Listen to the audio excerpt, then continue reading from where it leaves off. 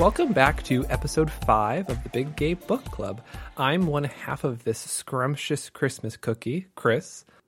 And I'm the twinkling lights reflecting against the new fallen snow, Amy. And I'm so excited for this to be our first ever holiday episode. And I think we're even more excited now that we've read it to have read the amazing sapphic romance Kiss Her Once for Me by Alison Cochrane. Honestly, reading this, I knew we were going to talk about the Big Gay Blanket making its amazing return. But this time, I kind of imagined it's red with white snowflakes all over it, and you're bundled up in it. And there's a fire crackling in a nearby fireplace, and you can see the snow falling outside, and a calm, quietness has just covered the scene. I don't know. It's just the perfect winter read. I would agree with that. I think this is a very wonderful Christmas read, and we're going to get into many of the reasons why this is the case. So, Chris, I'm very happy to be here talking with you today. Yes. I think, again, we need some context for our listeners. It is December 22nd. We are 3 days from the big day, Christmas for those who celebrate. I think it's kind of amazing, honestly. We kind of had to do some fun scheduling magic for us to be able to record this month, but it's worked out really nicely that I think we're both getting into the Christmas spirit, I hope. Yeah, definitely. We're trying to, yeah. Even with all the busyness and stuff going on. It was really nice. I think both of us finished this book, not within the last week, maybe within the last half a month, right? Yeah, I think I finished this about 2 weeks ago, and I know I was just starting it as you were in the final chapters. Yeah, and I think tell me if I'm wrong, but was kind of all my excitement I kept texting you about kind of nudging you into it? It certainly was, which is also why I felt very comfortable texting you as I was starting it, all of my exciting theories and hypotheses that turns out were answered by the back of the book.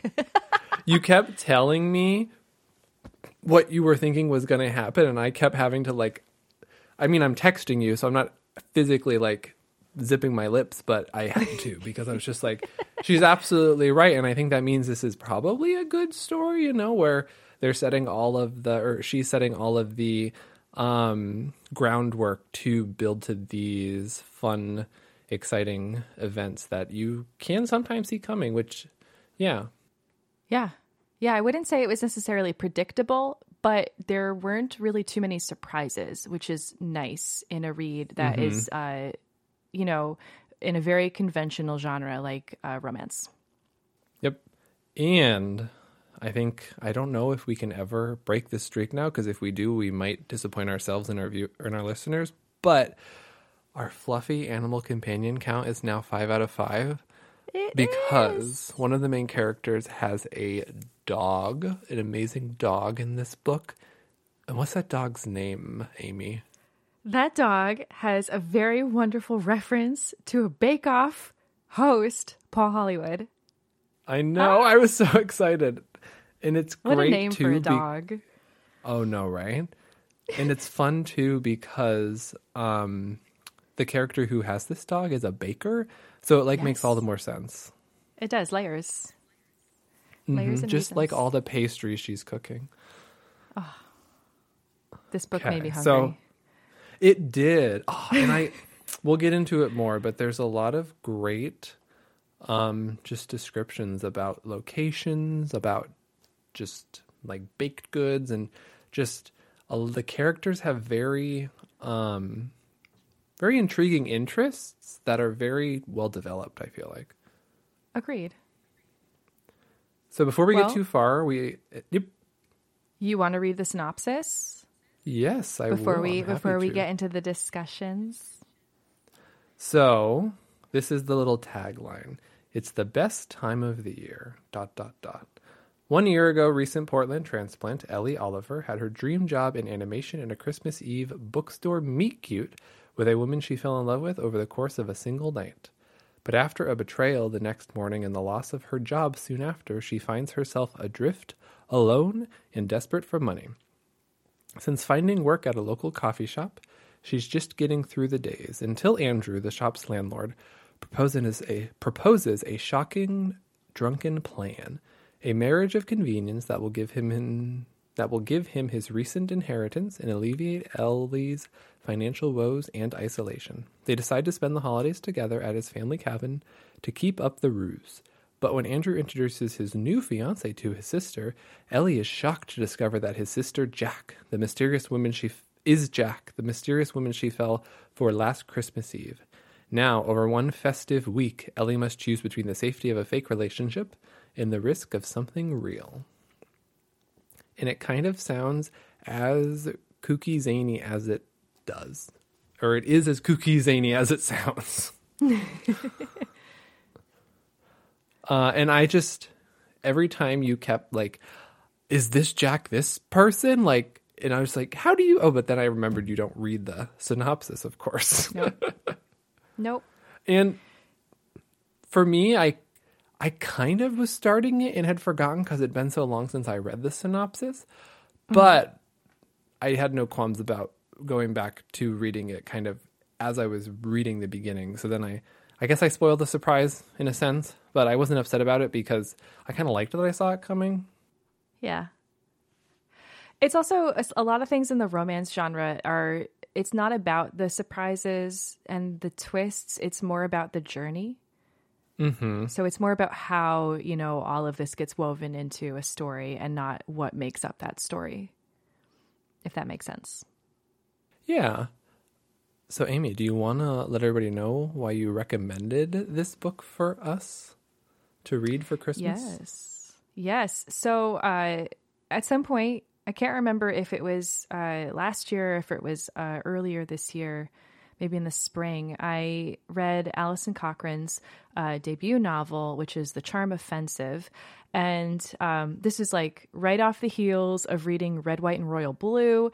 And I had loved that book. And then The Charm Offensive was like everything I could have ever asked for in a rom-com. And it was sheer perfection. I love it to pieces.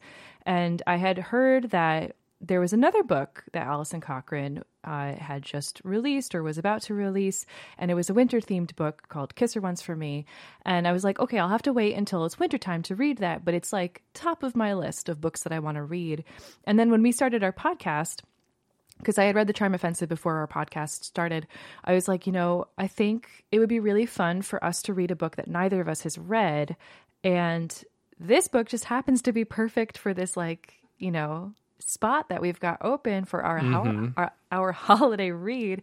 So why don't we give this one a try? So this is for the first episode in quite a few episodes. This is a book that neither of us have read any time in the past. We both read this for the first time for this episode, and so this is going to be our conversation about how we feel about that.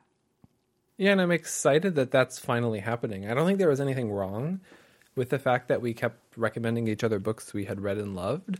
But it's exciting that we now have this opportunity to talk about this book that I think we were both pretty smitten by as we were reading it.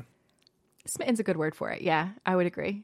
So yeah, I was really happy as I started reading this book that this was the book that you kind of picked for this first time. I gobbled it up, and I used that phrasing specifically because I drove with my parents to and from Thanksgiving to our families, and it's like an hour and a half drive, so I had 3 hours of car reading time, and I think I read over half of this book in that time period, and it was like the perfect vibes for that. It was great. And I found myself, I couldn't stop. Like, I got home from that day and I was just like, I think I was all reading out. Like, I had read a lot, but then I was like, I finished it within the next few days, and it was well worth it. Nice. How long did it take you to read it? I actually keep track of precisely when I start and finish books. So let me see if I remember to do that for this one. I started this book at precisely 4:23 p.m. on December 5th, and it looks like I finished it at 1:55 in the morning on December 8th. So, oh my gosh. I love that you do that. I've been doing it for years. I have this time log for years of all these books that I've read and the exact times. Is it like a phone note or a Google Sheet? How do you keep track of it? I have an iPhone, so I have the Notes app, and I just have this dailies folder where I just, anytime I jot down, like anytime a thought comes to me about like, a story idea or maybe some cool names, or I want to keep track of the books that I'm reading, I'll post it in there. I'm hoping by you telling me and thus our listeners that there might be a lot of people out there who relate to that, because I think I kind of want to start doing that. That makes me very happy.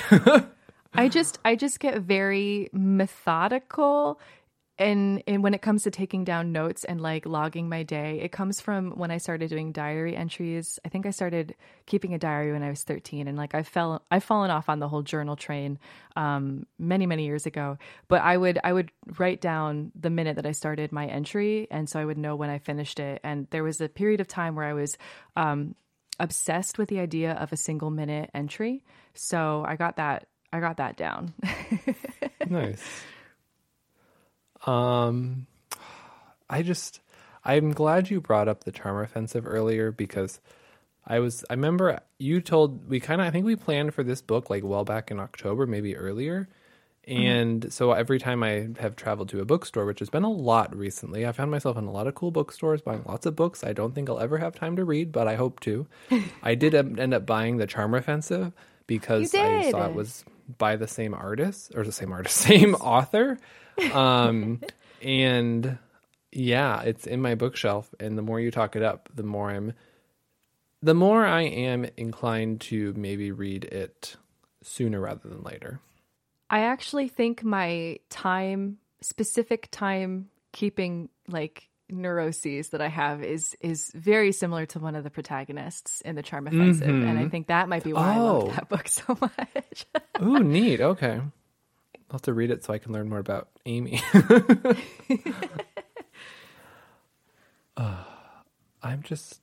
I keep thinking about this book and I keep smiling. I'm excited.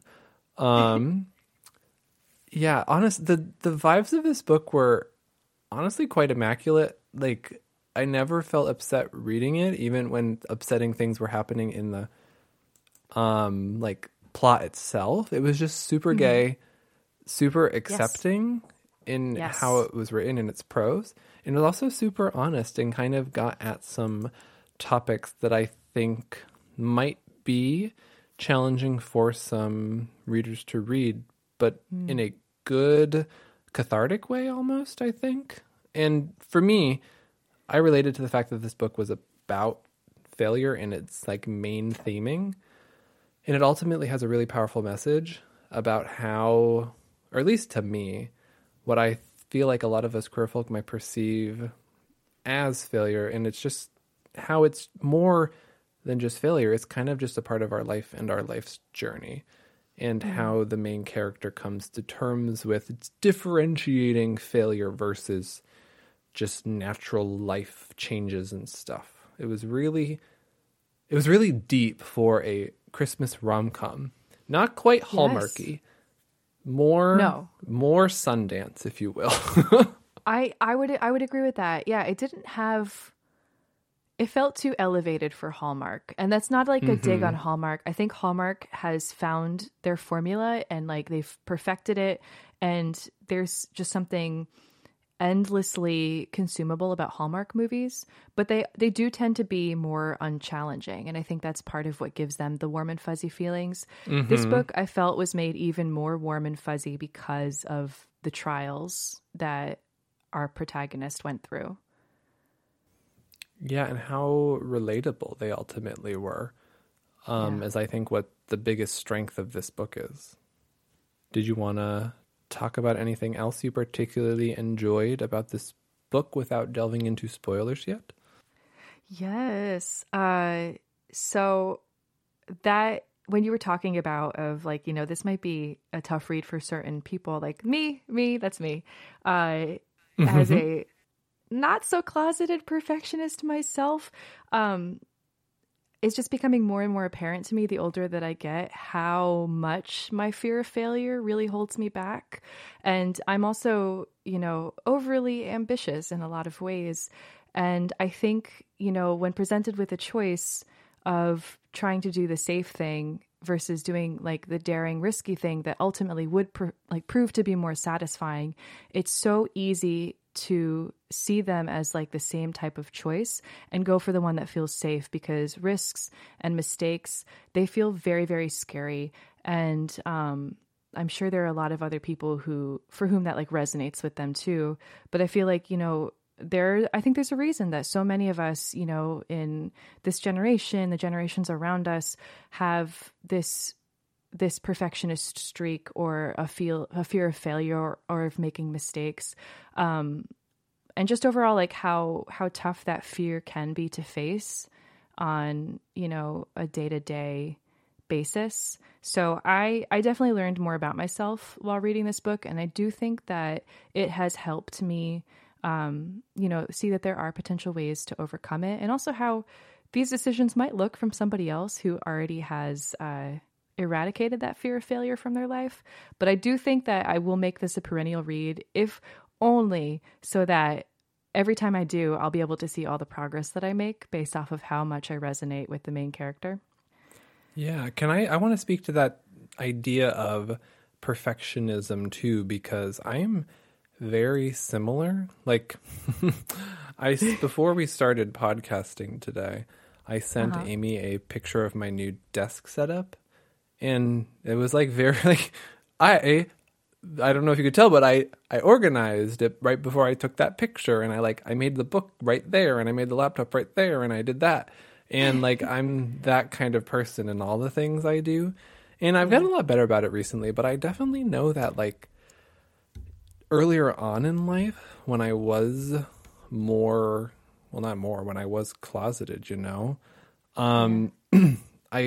This is my take on this about myself. Like, I'm not saying this is the experience of every queer person, but for me personally, what I found was, because there was this whole idea of this thing being wrong with me. I don't feel like that anymore. But when I was young and I felt that way, I tried to offset it, I think, by being so good at other stuff, like by being that straight A student, and by participating in all the extracurriculars I could, and like being the air quotes teacher's pet, if you will. Like I feel like I related to the main character in her like seeking out, like she was really good at this one thing, so that became her whole identity, and she pursued it because like this is the thing I'm good at, so like this must be what I'm supposed to do with the rest of my life. And I really, really, really liked how, in the end, she kept to keep doing that thing, but I won't go too deep into it, but with a twist, and like made it her own thing. And like that's kind of what I'm doing in my own life right now. I don't want to get too much into my personal stuff, but like I went to college and got my PhD in this one thing. But throughout that experience, I decided, but this is like within this bigger, wide open topic, this is the specific thing I want to focus on. And now that's what I teach. And now that's what I just got a new job teaching, like specifically like the job I want to end up in. It's kind of like a fine-tuned version of the bigger scope thing that I did, kind of like how her big scope thing turned into, in the end of the novel, the tinier scope, more specific thing that she enjoyed more.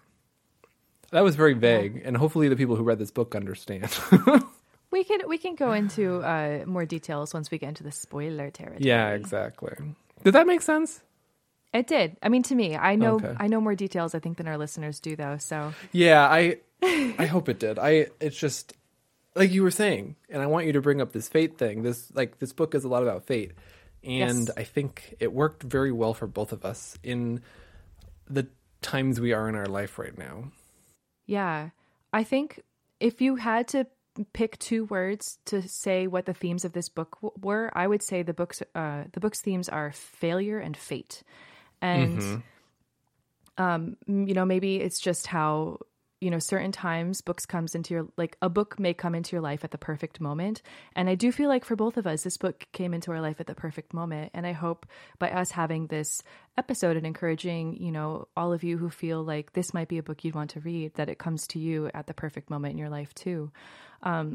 I don't know if it could have come at any better moment than when I started reading it, because I was a few pages in and I realized when I looked back at the cover that I was dressed basically the same as Ellie on the cover, which is just kind of wild. 99% sure you sent me a selfie. I definitely sent you a selfie. There is picture evidence. But it was just so funny, like down to the glasses. I think the only difference was that I had my hair up instead of down, and I was wearing a slightly different color. But like the shapes and everything, I had the boots. Oh, yep. I just opened the picture. You sent it. It's amazing. Maybe we can share that on our social medias or something to yeah, you can take a peek at it and decide. It's just, even if not, it's just like, it's there. It's such a cool, like, fun coincidence on top of everything else. And so, like, as somebody who goes back and forth between believing in coincidence and not believing in coincidence, this felt like one of those times where fate was just really present and really close and personal.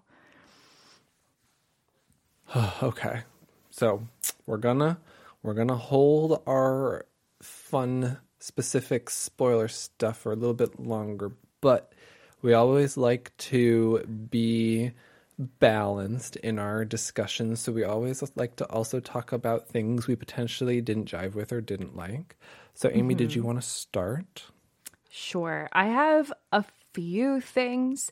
I think because I had read The Charm Offensive and I was familiar with this author's writing style and her previous work, I think I was able to look at it with a little bit more of an editorial eye as I was reading it. So I don't know. I also read it so quickly, I can't quite put my finger on some of the ways that I felt, but there were parts of the story that just felt, I don't know, like flat to me, or like just maybe rushed. Or like it just had a sense of being let down as the story was progressing. And I think part of it is because I would classify this book 100% as plot first. Like, this is a plot-based book. Everything about this book adheres to the plot and is molded to fit the plot. So, the characters, which still felt very richly developed and very varied, and they were fun, and I wanted to know them, and I felt like I knew some of these people in real life, they still felt like it was about the character second, and then the world building was a distant third. So there were a lot of really lush and quaint details about Portland, but I don't feel like it makes me know what the city's like any better than I did before. And while I liked seeing the characters play off of each other, sometimes they felt forced into contrived situations to serve the plot. But we can go more into this I marked down some specific examples, so we can go more into this in the spoiler territory. But I don't know, Chris, did you have a similar reaction, a similar feeling about this? Yeah, I did. And I wanted to, you just brought up something that I hadn't actually written down, but I just thought about when you brought up Portland. And I don't know, I've never been to Portland. I've heard of Portland. I know, maybe I know a little bit more about it now, having read this book. But Allison she didn't tell us so much about Portland as she did tell us about, like, the queerness of Portland and how it almost feels a little overtly queer, if that makes sense. Like, how everybody is, and not in a bad way, but how, like, everybody is, leads with their pronouns. How everybody is kind of open and accepting, which sounds like my ideal residence. But I'm not saying that's a bad thing. I'm just saying I wish I also, in my mind's eye, saw more of Portland, Like, I see a bridge, I see a bookstore, I see a backyard with a camper, but I don't see this, like, magical Christmassy city like I'd like to for this type of a book. Yeah, and I wonder how much of that is because a lot of the time we're more isolated in a certain part or outside of Portland, because we spend a lot of time at, like, this one house. And I find the main character's a very anxious, depressed character at points. So maybe we feel more isolated and confined like she does to her apartment. So I don't know. That's interesting. I have friends who live in Portland, and I have heard, their takes on Portland. I've heard other general opinions about Portland. And what I have heard about it is that it is a very queer, friendly, and accepting city. But I've also heard that it's predominantly very white. And so I would have liked to see a little bit more about how Portland might be for one of the first characters that we meet. I believe it's Ari. And she's a person of color, if I'm not mistaken.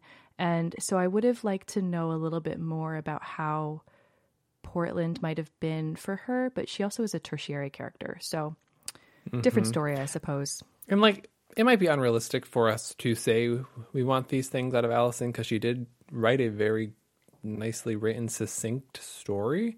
So it could have been hard to fit these details in.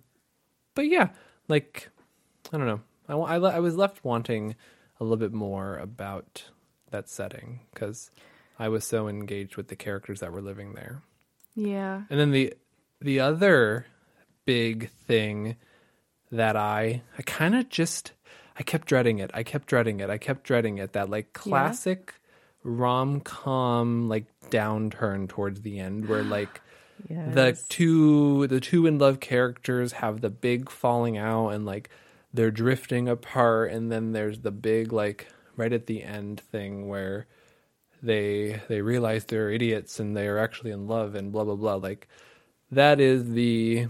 I don't know, if there's the hero's journey, there's the rom-com journey. And I feel like we got that to a T. And I was kind of hoping it would, like, I always hope these types of stories are going to subvert my expectations. Because, like, in this one sense, I was just like, these two characters are so obviously meant to be together in the end that I wanted it. I wanted it sooner than I got it. I see. But I also think that like it wasn't unrealistic because, as we'll get into more, it kind of made sense that it happened the way it happened because of the situation and the characters and how the characters were as people. Yeah. I felt that too. I felt the story beats pretty strongly. And I know that romance as a genre has these pillars, like conventions that are so foundational that to veer away from them kind of makes them not the romance genre anymore. But, if this is Alison Cochran's formula and she's able to follow this in the same way that Hallmark is able to follow their own formula in order to like keep publishing books at a really decent rate, then like I'll take a more formulaic plot so that we can have more of these rich characters that Allison is creating. And just like a very fluid, engaging writing style. Like I want to read more by her because I like I'll use the word gobble again. It was just so easy to read and like so buttery smooth, honestly. Oh, very, very accessible. I have one more nitpick, and then I think I want to ask you if you would recommend this book. But my last nitpick is that of all the furry friends that we've seen for this podcast and all of those books, Paul Hollywood is the one that I remember the least. I actually had to take a second after seeing Paul Hollywood's name in our script to remember if he was a dog or a cat. No! I know. And I just finished this book, like, what, December 8th? That was math. 22nd minus 8 is, go ahead, math major. What is it? I was 22nd minus 8, 14th. Yeah. Well, okay. So how many? Exactly 2 weeks. Yeah. I could have asked that better. It was exactly 2 weeks ago that I finished it, and I feel like I should have been able to remember Paul Hollywood better. So I think I wanted more. I wanted more of our fluffy friend. So maybe we can ask Alison Cochran to give us a little bit more in her next book. Yeah, I also don't think this furry friend was as pivotal to the story as others. Definitely not. Nitpick. Like I said, this is my littlest nitpick. And it's just because we're such animal lovers here. Yes. Okay. I definitely loved the name, though. Oh, me too. And to get to what you were mentioning earlier, I would definitely recommend this book. I wrote in all caps, please, please, please read this book because I think Allison deserves all the praise and all the support for her amazing queer writing. And I'm excited to read The Charm Offensive. And I do hope maybe within the next year or so, maybe we'll read it for the podcast. My hope too. And maybe there will be a third one by the time we get around to The Charm Offensive. So we'll see. Ooh. Yeah, I think this is a laid back, fast and fun read, and it might help you learn more about yourself. So I also recommend this book. Bonus points for being holiday themed because now you always know the perfect time for a reread. Yeah, I remember one of my first holiday reads ever, like a holiday themed book. I don't remember what the name of the book was, but it's the book the movie The Christmas with the Cranks is based on. And I've read that book a few times since then because of how much I enjoyed it. But it's been a long time. But I just, I want to read more. I probably won't do it at other times of the year, but I want to read more. Maybe next Christmas we'll find another good holiday queer-friendly book. Let's do it. Maybe that can be our tradition. We'll find a holiday-themed queer book for December every year. Yeah. And then we can just take turns with our rereads after that point. Yeah. Awesome. So, with that being said, we are about to enter the fabled spoiler territory where all bets are off. Yay! The gloves are... No, you have to at this point. The gloves are coming off. We are going to no holds bar beat up this story for everything it's worth because we loved it so much. Yes. Okay, so we'll be right back.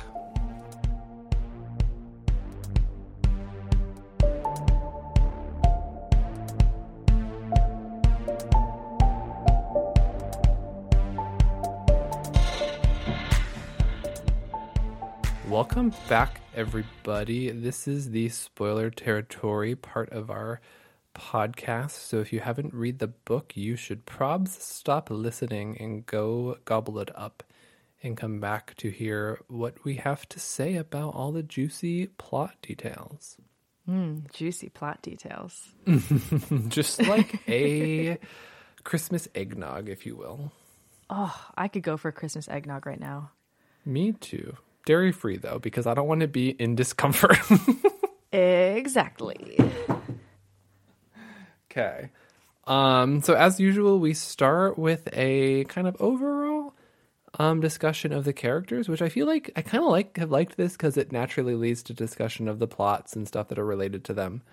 And then we get into more specifics after that. But, I mean, I feel like this might evolve as we do more episodes, but I don't know. I like focusing on the characters more than I feel like I'd like focusing on the plot because as queer novels and as a podcast that focuses on reading queer novels, I feel like I want to highlight the characters more, especially the queer characters. Agreed. I mean, it's far more common for the characters to be queer than for the plot to be queer. So. Okay, so we have our mainest character, Ellie. She is the one the book is centered around. But yeah, it's a first-person narrative, and she lives in Portland. She's been there for about a year, right? She got a job just out of college working at this animation studio. But like I was saying earlier, she felt was her dream job. And so she kind of poured everything she had into it and got burnt out very quickly, it seemed like. And perhaps wasn't cut out for that sort of intense work grind. And I, based on what she told us about it, I don't know how many people would thrive in that sort of environment, honestly. It sounded like she had some toxic supervisors. It sounded like she was probably doing a lot more work than anybody should ever be asked to do. So maybe that little bit of that came from her perfectionist tendencies. But did you get the same vibe about her job as me? Yeah, it felt like things were being unfairly portioned out, and that because she was one of the newest, I think she was just an intern, but she was one of the newer ones. And, you know, as a woman in animation, as somebody who's queer and as somebody who doesn't know how to really stick up for herself, like she doesn't have a lot of, I think, strength for confrontation. She seems to shy away from that quite a lot. And it is a part of her arc where she learns to deal with confrontation a little bit better. But even then, like, it's not really addressed so much in here. So I think that all kind of played a part in her not being able to find the right way to say to her manager, like, look, you know, this is a lot of work. I feel like the expectations are unreasonable. And I don't think she got a lot of recourse for trying to make corrections if she wasn't performing up to their capabilities. But it also sounds like she kind of gave up prematurely. Like she automatically assumed she would fail. And so it was a bit of a self-fulfilling prophecy in that, you know, I'm probably not good enough anyways, and therefore I'm just going to fail. And so she just let herself fail, which was probably less scary and more of the sure thing, as difficult as it was, than for her to take that big risk and try to succeed. Because if she put her whole heart into it and still failed, I think that would have been even more debilitating for her than what ended up happening. But that might be just me reading into it. No, I don't. I think you said it perfectly. And I was just thinking that, like, I don't know how, I'm sure there's lots of books out there that really dive into this whole idea, such a human thing about how you just accept the failure because trying is so much harder.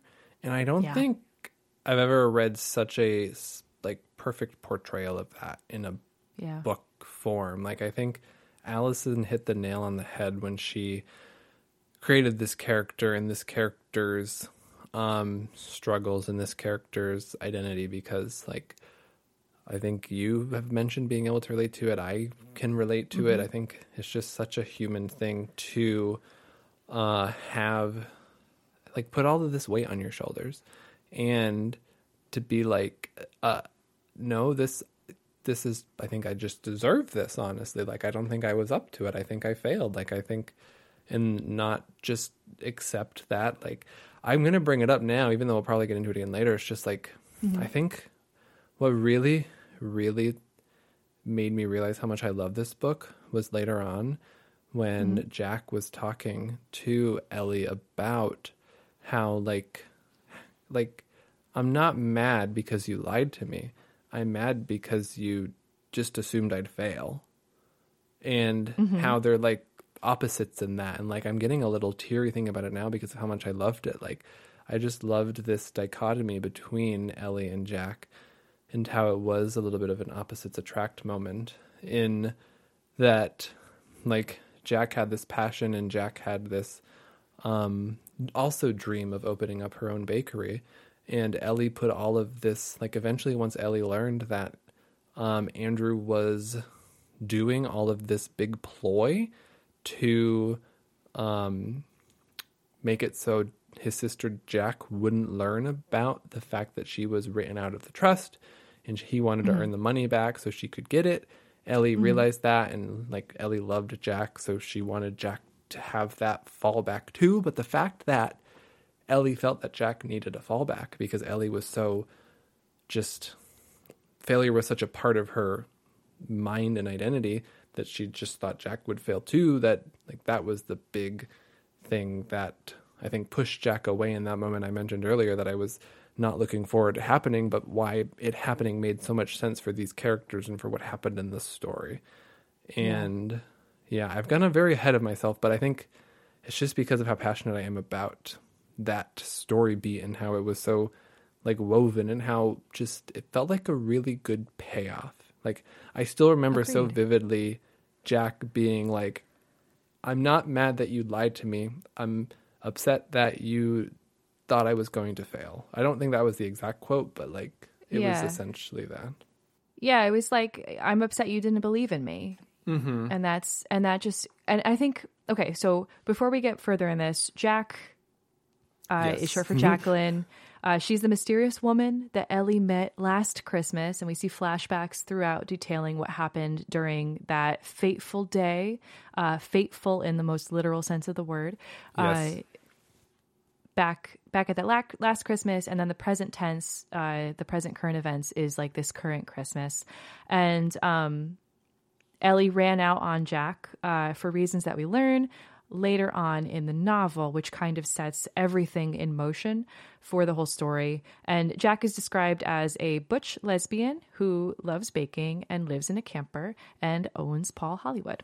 So going to what you're saying about Jack, you know, her brother's Andrew. They're from a very, very rich family, and they have this grandfather who has passed away and has left the family, you know, an inheritance in the will. And Andrew, who finds out that his sister has been written out of the will, tries to be protective and do everything that he can to ensure that she still gets her cut of the money. And he goes about this by offering Ellie this marriage of convenience. You know, I have a stipulation because I am a commitment phobe, and, you know, my grandfather thinks I'll never settle down, that if I do get married for 1 year, I will receive my trust, which is the whole share of what he and Jack should be receiving, and then he'll split half with Jack. And that way she can make all of her dreams come true just in case things don't pan out. And I don't think that was necessarily a bad intention. I do kind of wish that it wasn't kept so much of a secret, but that's just how, you know, the tropes go for this kind of romance, you know, genre. And, you know, in this market, I feel like having a fallback is a really good idea. But I also can understand Jack's side where, you know, here's somebody who has always been a pariah in the family. You know, she lives in, an Airstream or something. She lives in a camper because she feels like she needs her own space. She needs to get away from her family sometimes, and just being in the house with them, constantly harangued for, you know, how she dresses, how she acts, the people that she might love. Like, that was too much for her, and she just needed to have her own thing. And so she's portrayed as this like really romantic, you know, nomad with mystique and panache and all of this, when in reality she's like just struggling to find a place that she can set down her roots with people who believe in her, because she just never had that support growing up. And so I think that's a really lonely thing. And I love that throughout the course of the book, she's able to not only identify it, but also figure out a way to share that with Ellie, this person that she loves, and with her family, and figure out, like, you know, these are the things that Jack needs in order to be satisfied. And so I do think it is a very satisfying payoff, as you said, when this confrontation happens between them, where she's like, you know, I'm not disappointed, or I'm not upset and angry at you because of the fake marriage, like that you lied to me. Like, I wish you had just believed in me more. And that's a way more complicated just thing in general than like a simple truth or a lie. Yeah. And that was the thing that if you you think about it for a day or so, it's like, I guess everything they did make sense. Like, you don't enjoy being lied to in that moment, but like it feels so more personal about like the real reason that she is upset. Yeah, and a lot harder to get over with a simple apology. You can say, like, I'm sorry that I lied for these reasons, but it's a lot harder to say, like, I'm sorry I didn't believe in you. I don't think you can. Like, I think you have to do a lot more than apologize for that. You got to, like, show it. And Go ahead. No, you go for it. No? Okay. Why are we like this, as they say in Heartstopper? Okay, but we're just meant to be friends. Yeah, I know. Let's talk more about Jack, because I think it wraps Jack up perfectly. Kind of like who she is, the humor she has. Like, the name of her bakery is the Butch Oven, which is slant on Dutch oven. And it doesn't sound the same, but it's spelt the same. It's visually the same, and I just think it's like amazing. Like, it's such a good idea. It really is. And it's just like, chef's kiss. Love it. Yeah.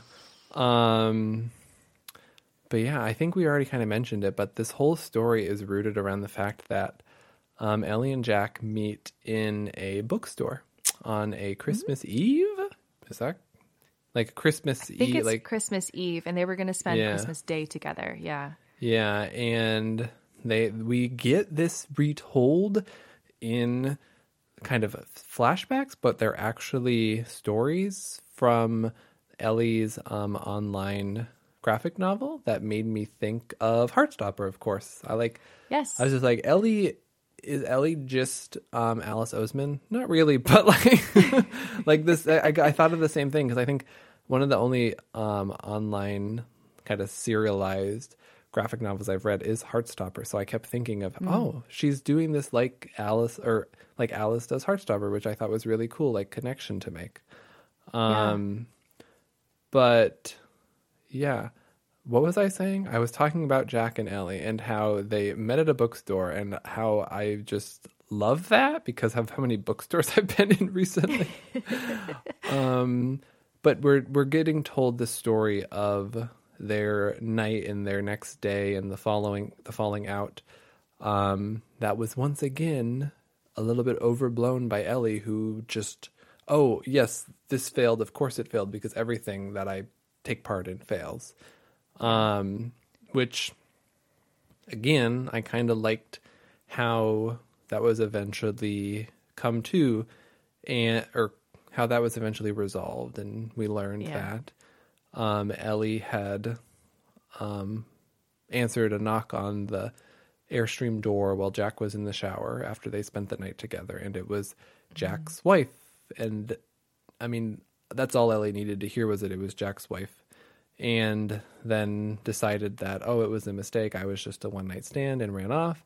And apparently Jack was devastated and like spent the whole year sad. And once again, I mean, I guess not once again, because I've only talked to you about this, but Taylor Swift. The main character loves her. Their songs are referenced, but I also feel like it's so intentional.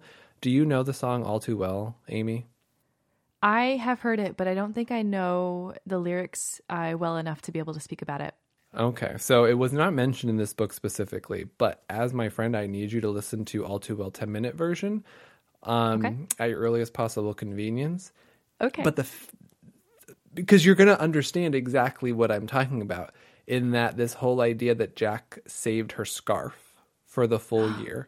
I feel like it's a specific reference to that song, which maybe it's not, maybe it's just a coincidence, but like with how much these characters in this novel liked Taylor Swift and how like her specific discographies were mentioned and songs were mentioned and blah, blah, blah. The perfect Christmas album was mentioned. Exactly. I think it was Evermore or Folklore. And I'm just like, honestly, I see that. I'm going to read. It made its way into the author's bio in the back, I believe. Let me see if I can read it really quickly. Yes.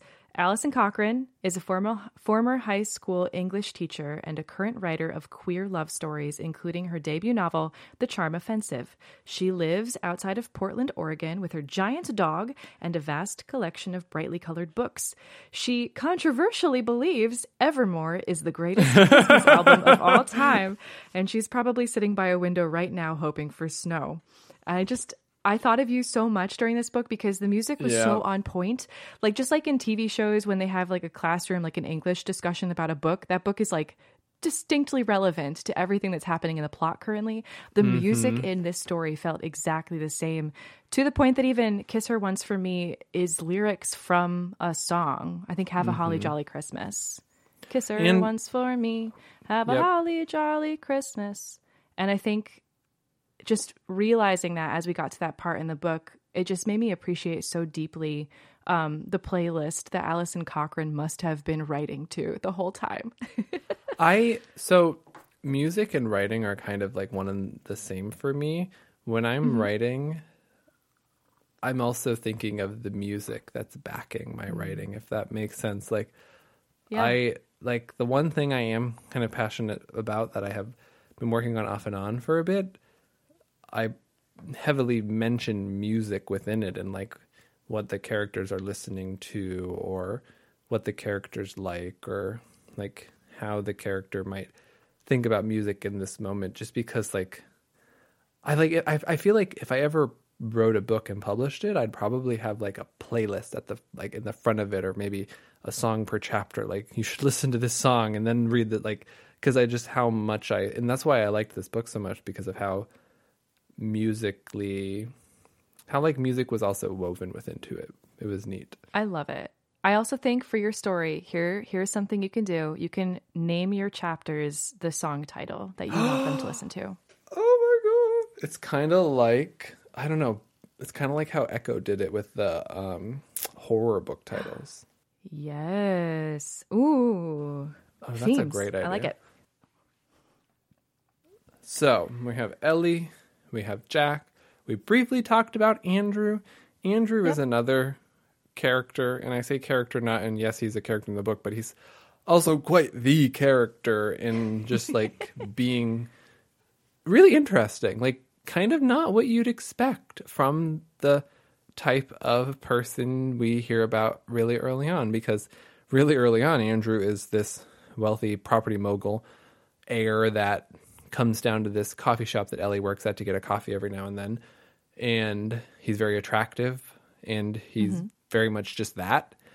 So when he offers to do this fun, like, let's get married and you can have $200,000 scheme to get his inheritance, I think it kind of took Ellie off guard, which obviously, yes. And then they go out and they get drunk, and then they wake up in the same bed, and it's all over Instagram. And I'm just like, yep, this is a rom-com, and I kind of love it. I'm really into it. And at one point, a love trapezoid is mentioned, and I think I sent you a picture of that actual text from the book and said, wow, something along those lines, like, I love this book. I'm so excited about this book. Yeah, it was like, and that's why I keep using like the term juicy, because it's just like, ooh, it's just like, it's fun. It's really, really fun and ridiculous, but also, I don't know. I never call these types of stories unrealistic, because, like, who am I to say this couldn't happen, you know? Stranger Things, right? Stranger than exactly. fiction. Yeah. So speaking of the love trapezoid, the other member of that love trapezoid is Dylan, who is a friend of Jack and Andrew's secret love interest. Also, Dylan is non-binary, and so it's really cool to see the inclusiveness that, you know, this book has, and also the inclusiveness of the family that Jack and Andrew come from, which feels honestly a little bit ironic to me, but I'll get into that in a moment. But Dylan, childhood friend of Jack, and when they came out as non-binary, their family basically disowned them, I believe is what happened, and Jack's family took Dylan in as like you always have a home here. Make sure you're here for every holiday that we have with the family. And I think there was more to it than that, but it like warmed my heart with how accepting this family can be, but also you have certain members of it, like the grandfather who is distinctly homophobic, and the father who just seems to have an aversion to this family in general. Just a lot of things there that that contrast just felt really marked throughout the book. And I think it just goes to show that family conflicts and drama can get very, very messy and complicated. And I think another reason I loved this book so much was not the family drama, but it was the family. Like the family coziness, like Mima, and I don't remember the other yes. The other matriarch's name, but I just we understood immediately like Ellie's devastation towards the end when she felt like she was gonna not be able to be a part of this family's life anymore because of how much like she kept like trying to get them to understand like it might have started off as a ruse, but like I grew to love you. Like you are like, I've never had this sort of a family feeling before. And like, I loved the family aspects of this book. Like one of the matriarchs telling Ellie, it's like, yeah, I've seen through your ruse from the beginning. I'm not going to be the one to like ruin your story though. He was like, I knew about the trust and I understand why he's doing this. And it's just like, and also Andrew and Jack's mother, just like, I love that sort of a family where like suddenly like I bring a friend or I bring a here's my wife you've never met, or not my wife, my fiance you've never met, which is what their situation is. And just like welcomes her with open arms and like doesn't even think twice about immediately integrating this new face into the family. And just like, I think about my own family and like when I brought Sam back, my partner back east with me, and how when he met them and everything was like great and whatnot. And just, like families that love you and love the people you love because you love them unconditionally. And it's just like, oof, it's just so good. It is. And it's a very stark contrast to Linz, who is Ellie's mother, and just a very whiny and selfish and, if I may opine, a despicable person for how little regard she ever gave Ellie in her whole life. 100%. The only thing that made reading any scene with Linz bearable was imagining her in a green fur getup, because she was the Grinch to me. Like, she was atrocious. And I'm really happy that the book concluded with Ellie kind of saying, nope, you're not a part of my life unless you agree to these terms, which are you don't ask me for money and you actually make an effort to care about me. Because I was afraid that wasn't going to happen. And I was afraid Ellie was going to fall back into her worse habits. And like, you get it, right? Like, you get it. That's your mother. You don't want to give them up. Like, there's such a blood aspect to familiar relationships in our society, and like in just humans in general. And I think everybody can understand that. And from the outside in, it's so easy to say, why don't you just say no? Why don't you just stop sending your mom money? But I don't think anybody who might have been in that situation would say that as easily to Ellie. Like, you don't know Ellie, you don't know what's going on, you don't know like why she feels the need to not cut herself off from her mother when that might be the only love she's ever known, right? Like I always try to be empathetic in that sense, because part of me wants to say, Ellie, just stop. But I want to be the person that says, Ellie, I understand where you're coming from, and like it might not make sense to me, but you're doing what you think is best for you. Does that make sense? It does. And like, I think there is a lot of empathy and sympathy that can be shown towards Ellie. Linz is her only family. She doesn't have any siblings. Her father's been out of the picture for as long as, she's basically been alive. And, as somebody who is, and I'm not talking about myself, but Linz is the daughter of a narcissist who only thinks about herself, who manipulates and gaslights in order to get what she wants. And I could imagine it so clearly. I could hear her voice in my head, these simpering smiles and the fake crocodile tears, saying whatever she needs to say in order to get this, influx of money that Ellie just doesn't have. And I can also see where Ellie's coming from in that, you don't want to alienate the one person who is supposed to love you unconditionally, even if it's a very conditional love. And, for as much as it's not healthy, it is an anchor, and it is something that has it's a consistent thing of life. Ellie has no other family except Linz, and Linz always calls when she needs money. Like, she could probably set a clock by that, honestly.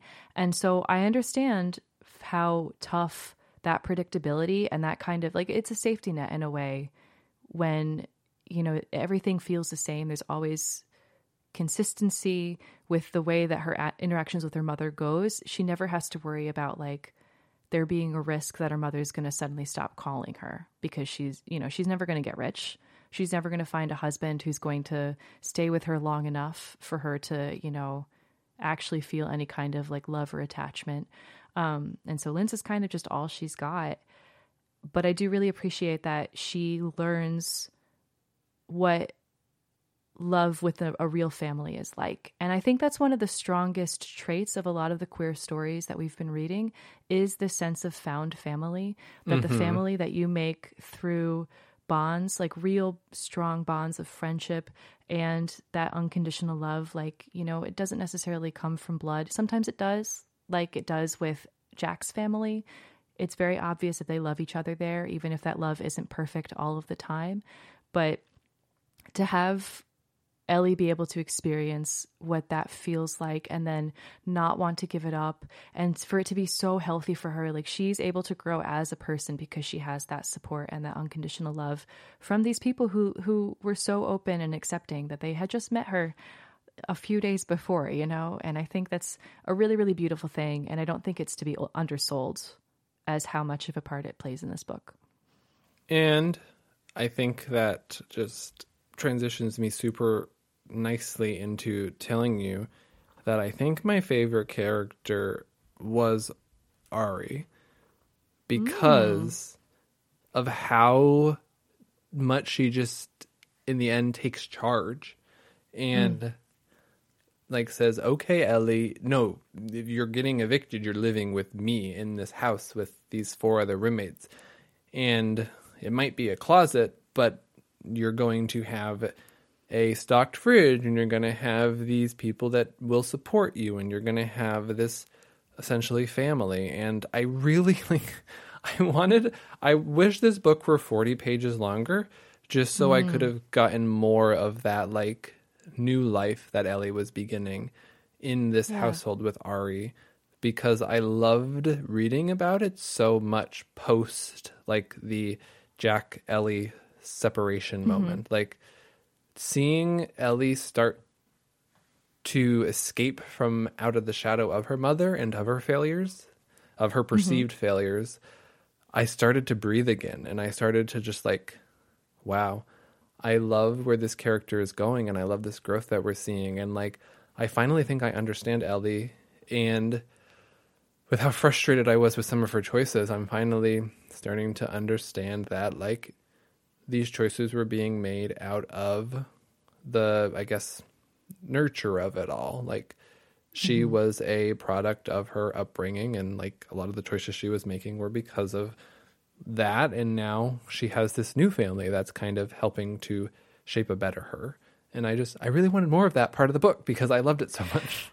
I know. So Ari is Ellie's coworker at that coffee shop, just to backtrack a little bit for context. And the eventual roommate, you know, right at the beginning of the story, actually, Ari's like, you can come live with me, when Ellie's situation gets so desperate that she just breaks down in tears in front of her supervisor and in front of Andrew when she doesn't get a promotion.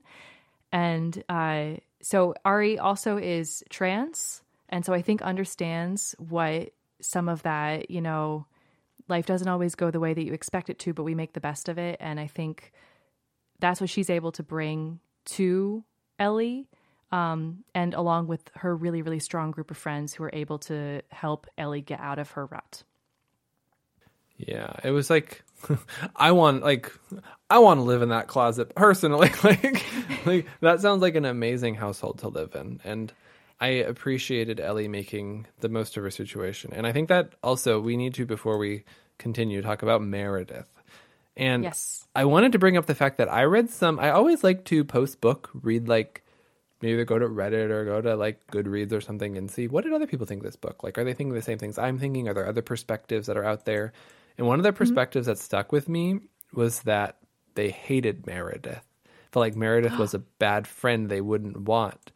And I just, like, I couldn't disagree more.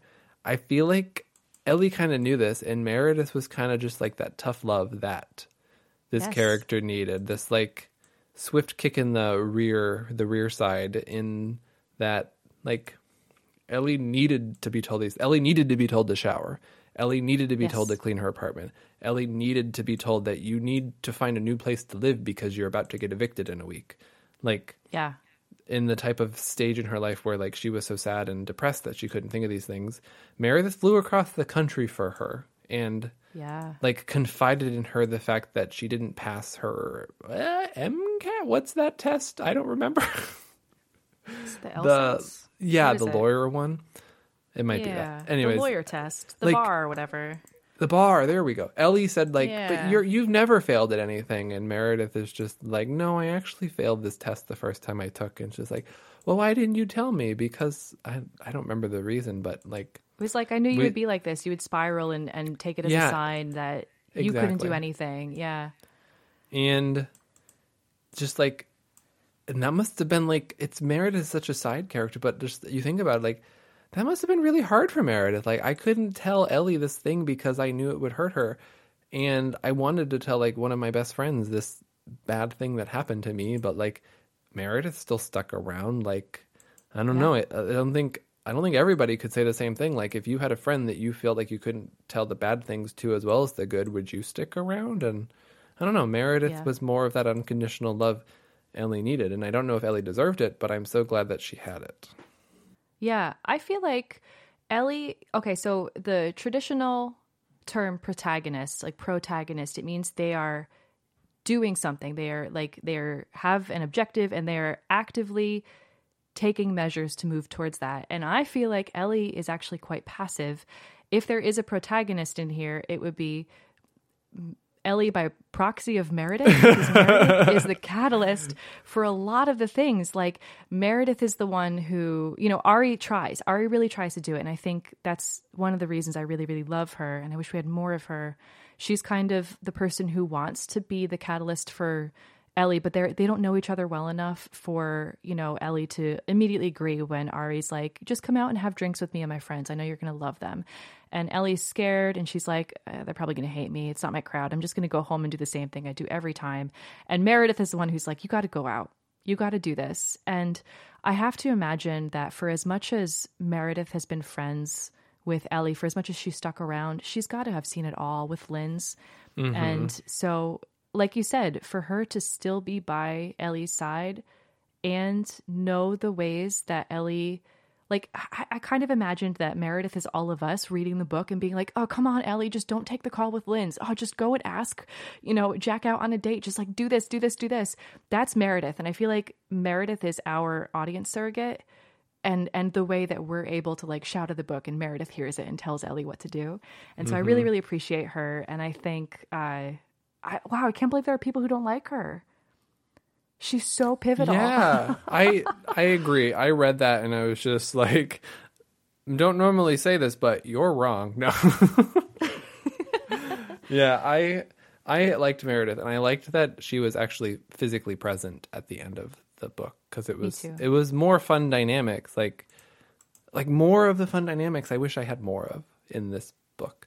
Agreed. Like I loved the Christmassy, like at the cabin with the Kim Prescotts and the family and the drama of the snowstorm and the stress and the staying overnight in the cabin. I have a question for you.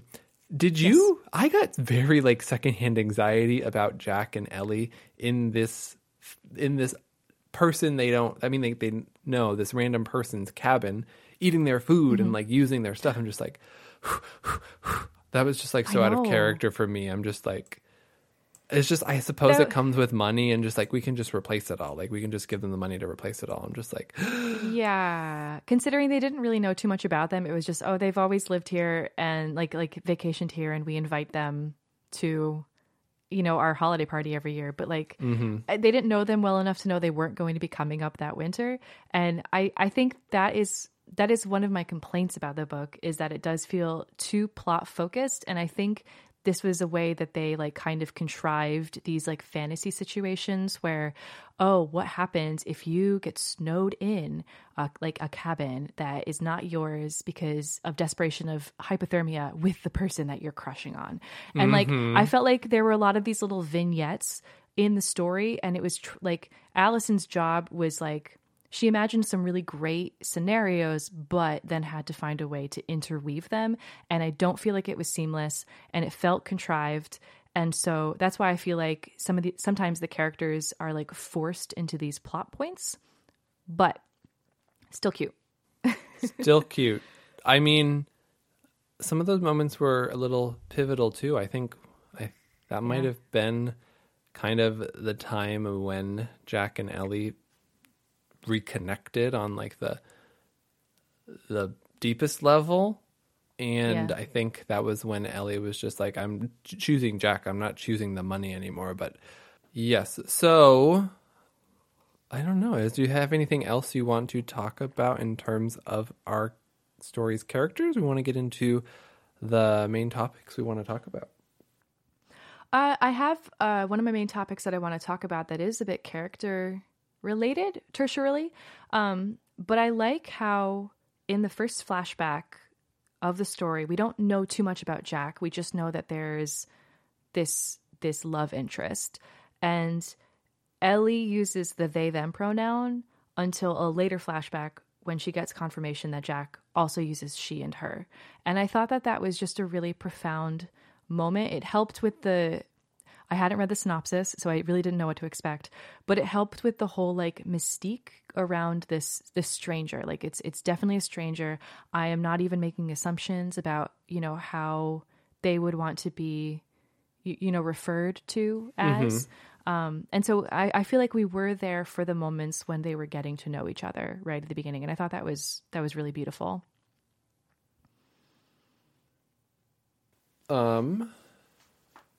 Yeah, I agree.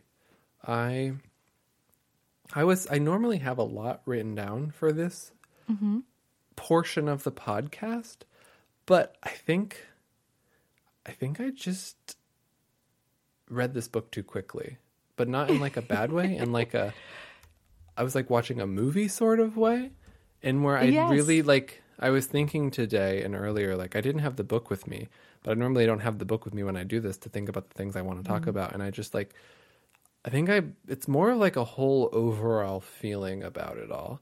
And I think my biggest thing that I did want to bring up was just how relatable to me Ellie's anxiety and depression and just feelings in general are. It always felt very forefront of this character. But I don't think Allison was ever too heavy-handed with it, if that makes sense. Because it felt realistic. It felt realistic enough that as someone who's felt these feelings and maybe thought in these ways before, I was able to empathize with her and relate to her and see myself in her as well. So I want more people. I mean, I'm sure there's plenty out there, so I need to find them. So I either need to find them, or I want more people like Allison to write these types of stories. And I feel like they might just be stories that like write what you know sort of thing, where they're so well written and they're so well addressed and developed because the people writing these stories are queer and have had these feelings. And I think it's why us queer folk might relate so immensely to them, because it's such a, like, everybody's story is different, but there's all these universal type of feelings you feel when you have this sort of life where you have you go through very similar like life milestones. But I mean, I'm sure I'll think of things as you're talking, so I kind of want to see what you have to say about this quote you brought up. Before I do that, though, I do want to say that about your point of how, Allison handles these topics of anxiety and depression really, really well and like delicately. It's decided we're definitely going to read The Charm Offensive in the future, because that's exactly my feeling about that book. And that book tackles panic attacks. And I think the way that those scenarios are brought up, it's just very, very apparent that Allison has this like deftness when it comes to sensitive topics, that it makes it feel really visceral in the moment, but also understandable and relatable. And as a reader, you're able to feel the feelings that the characters have, but you also have that perspective of like better things are coming. And I think, especially for like depression and generalized anxiety and panic attacks, like it can be in the moment really, really difficult to remember that this moment's going to end. This moment will pass eventually, because it just feels like it's going to be drawn out forever. And I really, really love that we are getting more and more books, handled by people who are as great at writing as Allison are, to be able to provide examples for those of us who suffer from anxiety and depression and panic attacks to know that, you know, we're not alone. And there's a way through this where we can see ourselves having a life where we're not so burdened by these parts of ourselves. Yeah, just like, I don't know, somebody might read this book and feel like it's giving them permission to say no to that toxic relationship you're keeping because of whatever reason it might be, and say yes to the relationship you've been avoiding because it was scary or it was it looked difficult to you from the outside. And just like being able to read this type of story, and when I say like give permission, I just mean like push somebody in that direction, like give you the mental permission you feel like you need to take that very scary step. Yeah. So yeah, it's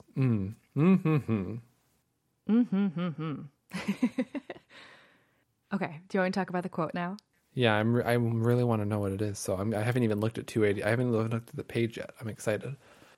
It's on page 281, and it's in a scene where Jack and Ellie are confessing their, like, what they consider to be like their flaws or like things that have been hindering them from the life that they wish they were leading. And this is the conversation where Ellie is admitting that, you know, art and being good at art had just become her whole identity because she didn't have anything else really going for her as a child. And she just continued being good at art because that was the way that she thought she could bring value as a person to the world, and to the people that she knows. And so, you know, she's saying all of this, and Jack is kind of teasing out of her, why don't you love art anymore? Like, why is this all happening? And then Jack is admitting why she dropped out of college. And I think this is going to be a pretty long quote because I want to provide the proper context. But she says that she feels this kind of emptiness, like a restlessness inside of her all of the time. And she hated college. And here's where the quote begins on page 281. The only time the emptiness really went away was when I was baking cookies for everyone on my floor in the awful dorm kitchen. That was the only thing that brought me actual joy, and I eventually figured it out. The emptiness was the absence of myself. I was emptying myself to become the person my dad wanted me to be, and I kept searching for all the wrong things to fill me back up. I couldn't keep living like that, so I dropped out. And then she goes on to say that that's how the same feeling that she had with her wife, and that's the reason why they ended up separating. And so the quote that really like spoke to me is Ellie, her reaction to it.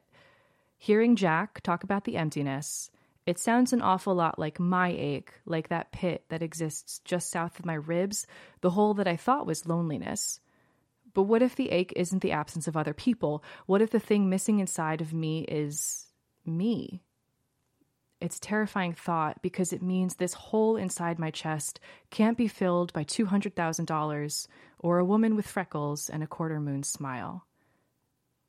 And like that's the end of the quote. That passage to me just spoke a lot to me because I'm personally also, you know, still figuring out my identity and trying to realize that the things that I do don't necessarily make up who I am. And I just, there was just so much to resonate with that, so much like food for thought there. And it could be potentially such a throwaway moment, but there was just something about the way that it was phrased that just really made me sit with it. And I appreciate how much, you know, this is a theme that's explicitly brought up with Jack, you know, figuring out that she just has to do the things that make her feel like her in order to be her best self. Ellie, who, you know, has this told to her and she has this revelation, and it makes her rethink, you know, what she wants to have as part of her life, you know, the people that she wants in her life and the things she wants to do. And I think it's really notable that the one character that this does not get talked about, but it still happens to, is Andrew. Andrew, who continually gets like redescribed or reclassified as the story goes on by Ellie. You know, the first time she sees him, she's like, oh, he's like this, I don't know, like this Armani suit and sneakers or whatever. Like he's like this, like, you know, finance bro.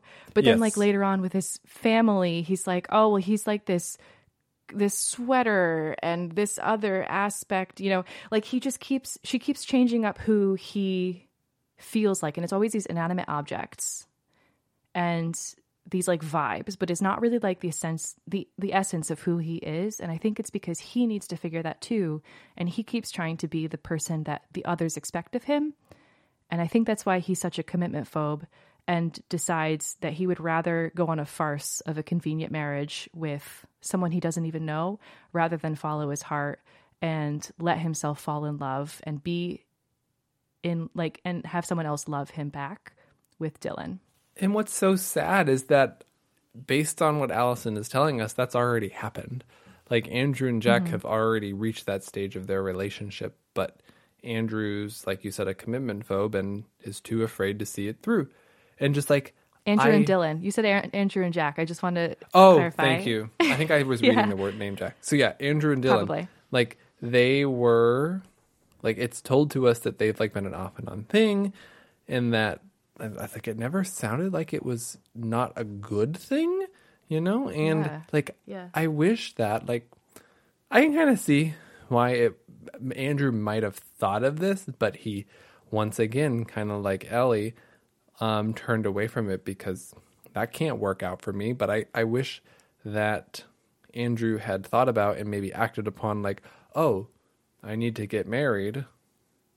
Well, I mean, like, it's not the greatest thing that might be the push that gets him to like actually think about like, do I see a future with myself and Dylan? Like, but like he defaulted to this girl I hardly know. I'll ask her to marry me and I'll offer her $200,000 instead of like looking inward and being like, oh, there's this person I actually have really strong feelings for. Maybe I need to stop being such a commitment phobe and actually try to start something in my life, you know? Right. And I kept seeing like the lost potential there. I'm just like, if Dylan exists, why is Ellie here? Mm-hmm. Yeah. But I do understand too, because it's like, you know, for a commitment phobe, marriage is such a forever thing. Mm-hmm. And so, you know, trying to just get a marriage so you can get the money from a trust, but then if it doesn't work out, like that's going to be really painful. Whereas like he's deciding to commit to somebody that has an end date. It's just a year and like a week or something, or a year and a day, and then he'll get the money and then they can amicably part ways and like go out about their lives. And so, I think it's really relatable to Ellie's situation in that I don't remember if it ever came up specifically, but part of me thinks it might also be a little bit of Andrew worrying if he's like his father, because he knows what his father is doing to his mother. And like, there's a little bit of like, this is who I'm destined to become because this is my upbringing, right? Like, I don't know if there was a little bit of that in Andrew's mind too, potentially. Possibly. And because he's following in his father's footsteps in so many other ways, like, you know, the business and it is pretty remarkable that at the end of the book, I think he is actually kicked out of the company. Like his father kicks him out of the company. Yep. But because of who he is and his work ethic, he's able to land on his feet. Yeah. And I was very happy that happened. I wanted Andrew to make that choice for himself, honestly. Yeah. Because I think it would have been a good piece of character development for him. I agree. I think we're about hitting that time. If there's anything else you want to chat about to wrap us up. I think mostly just the thing that stuck with me the most, in a less, not savory, but like the thing that I didn't care for as much was how there were a lot of ridiculous plot elements in here. And it did feel like the characters got these like plot points foisted upon them and they were kind of made to fit into the mold of it. Mm-hmm. But there was enough of a through line and a lot of really genuine heart in here that it kept me reading, and it got me reading really, really fast. And I do think this book has some really incredible and accessible writing. The topics that are touched upon are very relevant to this day and age. I know a lot of other people in the same generation that I am also suffer from things like, perfectionism and a fear of failure, but also a lot of anxiety and a lot of just, there are scary things ahead. And is it better and easier to just take the sure, safe thing, or should we actually try to take a risk, because what happens if that fails? And so I think that there's a lot to love and a lot to learn in this book, and it's very lighthearted at the same time. So it's a really nice holiday read. I just need our listeners to visualize me, just like whenever Amy's talking, I'm nodding. I'm just like, yep, agree. It's just like, I feel like we are of one mind in a lot of what we talk about in this, which I've been really enjoying too. And because of that, like, you say these contrived pieces of the story, or I see that you were talking about the mistletoe kiss. I think about that snowball fight. I think about that freak snowstorm that strands them in the truck. I think about like, just like those random, like, I think about Ellie on that porch that's next to this other porch, but they're not, it's like this weird, like, strain, like there's all these, like, again, plot driven choices that were made that ultimately it's kind of like when I'm watching Doctor Who with Sam and he starts asking a question. I'm just like, you're thinking about it too hard, dude. Like, you can't do that. Yeah. I think that's exactly, it's very much like Doctor Who in that regard. And it's just like, just accept it. Yeah. This is just what it is. Yep. Just enjoy the moments that it offers us. Can I say one please. thing that I do wish this, and Alison Cochrane, if you just happen to be listening, or any aspiring writers who are writing queer romance stories like this. One of the things, because I have read, a decent bit of romance stories in my life, and one of the stories that I have, like, the maybe tropes that I've come to love is that these books end up being the first book of, a series that are all taking place in the same world. And the first book is about Jack and Ellie. And then the second book will be about a character in their lives, like Andrew, maybe, except in this case, he ends up with Dylan. So let's say Ari. Maybe the second book could be about Ari and how Ari finds her perfect love, her perfect match, and uses that, that strong group of friends, and has another very, very strong meet cute. And just, I would just love to see more of these characters. Essentially, please, Alison Cochrane, give us more of these characters. I would love to see more of the ridiculous and beautiful scenarios that they find themselves in, and essentially just make sure that this big gay blanket continues on and it covers all of these characters so they can achieve their fullest potential. Yeah, and if it doesn't exist, either somebody has to write it or maybe I'll write it. I want to read a story about this, like, queer household type of deal right? that Ari lives in, because, like, I feel like there's such great story potential there about this, like, agreed, this found family of people working together. And, like, I could imagine this story where, like, you see you see all these different people's perspectives and how they're interwoven, and I don't know, it's just there's so much potential here that I really like. Agreed. But yeah, I think it came across pretty well. I enjoyed that book for all of its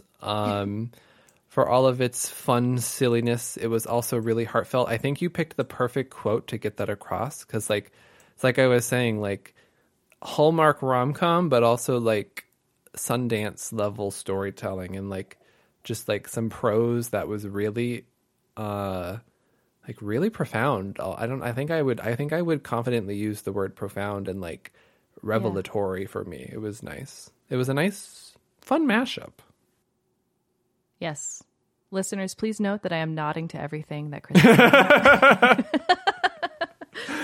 I love us.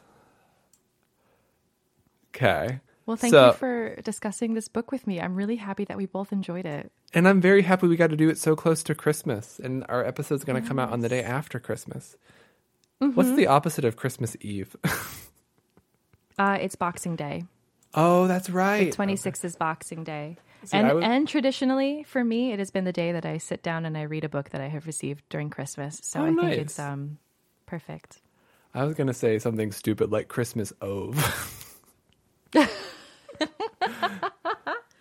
like that too. Okay. So thank you everybody so much for listening to our first ever Christmas episode. And I say that so excitedly because I darned well hope we have a second and a third Christmas episode. But yeah, it's been awesome. Do you want to tell everybody what we're going to be reading for January of 2024? Oh my gosh. For our first episode of 2024, which is going to come out on the last Tuesday of January, we are going to be reading 12th Grade Night. It's a graphic novel by Molly Horton Booth and Stephanie Kate Strom. And I think this is actually a book you... No. Did you send me this one? I read it, and yes. I did not send you this one, but we will get to that one too. But I read 12th Grade Night. It was actually recommended to me by a bookseller when I was at a bookshop, and they spoke so highly of it that I bought it on the spot. And I think we're going to have a really nice discussion. Yeah, it's kind of the season where we're probably going to be reading some graphic novels again, so look forward to that. Mm-hmm. I know I am. It means I might also be reading another book or two in the meantime between these graphic novels to maybe enhance our future book library as well, which is exciting. I love it. But yeah, this has been a really fun episode. I'm very happy with the places that our conversations went. Me too. But yeah, and I hope... go for it. I was just going to say, I hope all of you out there listening have enjoyed it as well. Yes. And if you did, or if you have any suggestions in terms of books for us to read or things for us to discuss that you had wished we had but we never got to, feel free to email us, please. We did read an email we received from a listener beginning of our last episode. I'd be super excited to be able to do that more and more as we get those emails in. So please, we do look at them. We do hope to hear from y'all and your thoughts and even book recommendations and whatnot. And if you do decide to email us, you can send those to thebigGayBookClub@gmail.com. And we also have a Instagram that I have admittedly not posted as much as I would like, but I do see notifications if you want to message us there. Our handle is TBG Book Club, and I always post some updates about when our episodes come out, and when I'm not super busy, I also take some snippets from them and post them. I also have recently been posting more pictures of my book hauls because, like I said, I have personally been going to a lot of bookstores that I shouldn't be going to and buying a lot of books that I do not need because of how smitten I am with reading again. And honestly, just the two best things to have come from the Big Gay Book Club are getting to talk to you more about books, plus just having an excitement for reading again that I haven't felt since I was probably pre-college, honestly. Wow. That's great. Yeah, it's really exciting. Speaking of Instagram, you are welcome to post the photograph of me, the evidence that I was dressed like Ellie in the cover. I'll do it for the promotion of this next episode. Perfect. Okay, so please tell our amazing listeners a little bit more about yourself and the awesome things you do online, Amy. Yes. So I stream video games and music on Twitch. You can find me at twitch.tv/Jaspelior. Jaspelior is spelled Jaspellior. I'm also the chief editor over at Panico Press, where I am also a writer, and I have 2 graphic novels out now. One's called 12, and the other one is called Don't Thank Me, the first story set in the world of the Bonds. I have 2 more graphic novels in the works, and I'm also starting on a new novel, and hopefully I'll be able to share more about that. It's just me squealing over here in excitement. But yes, I'm super excited to hear more. Thrilled. Yeah. Okay, well, this has been amazing. Thank you, everybody, for listening, and thank you to Kevin MacLeod for the use of our theme song, Work, which you heard throughout this episode. And you can find more of his music on Incompetech. Well, until next time, everybody, I've been Chris. I've been Amy. And pray for snow, because I want some. White Christmas, please. Bye, everybody. Bye.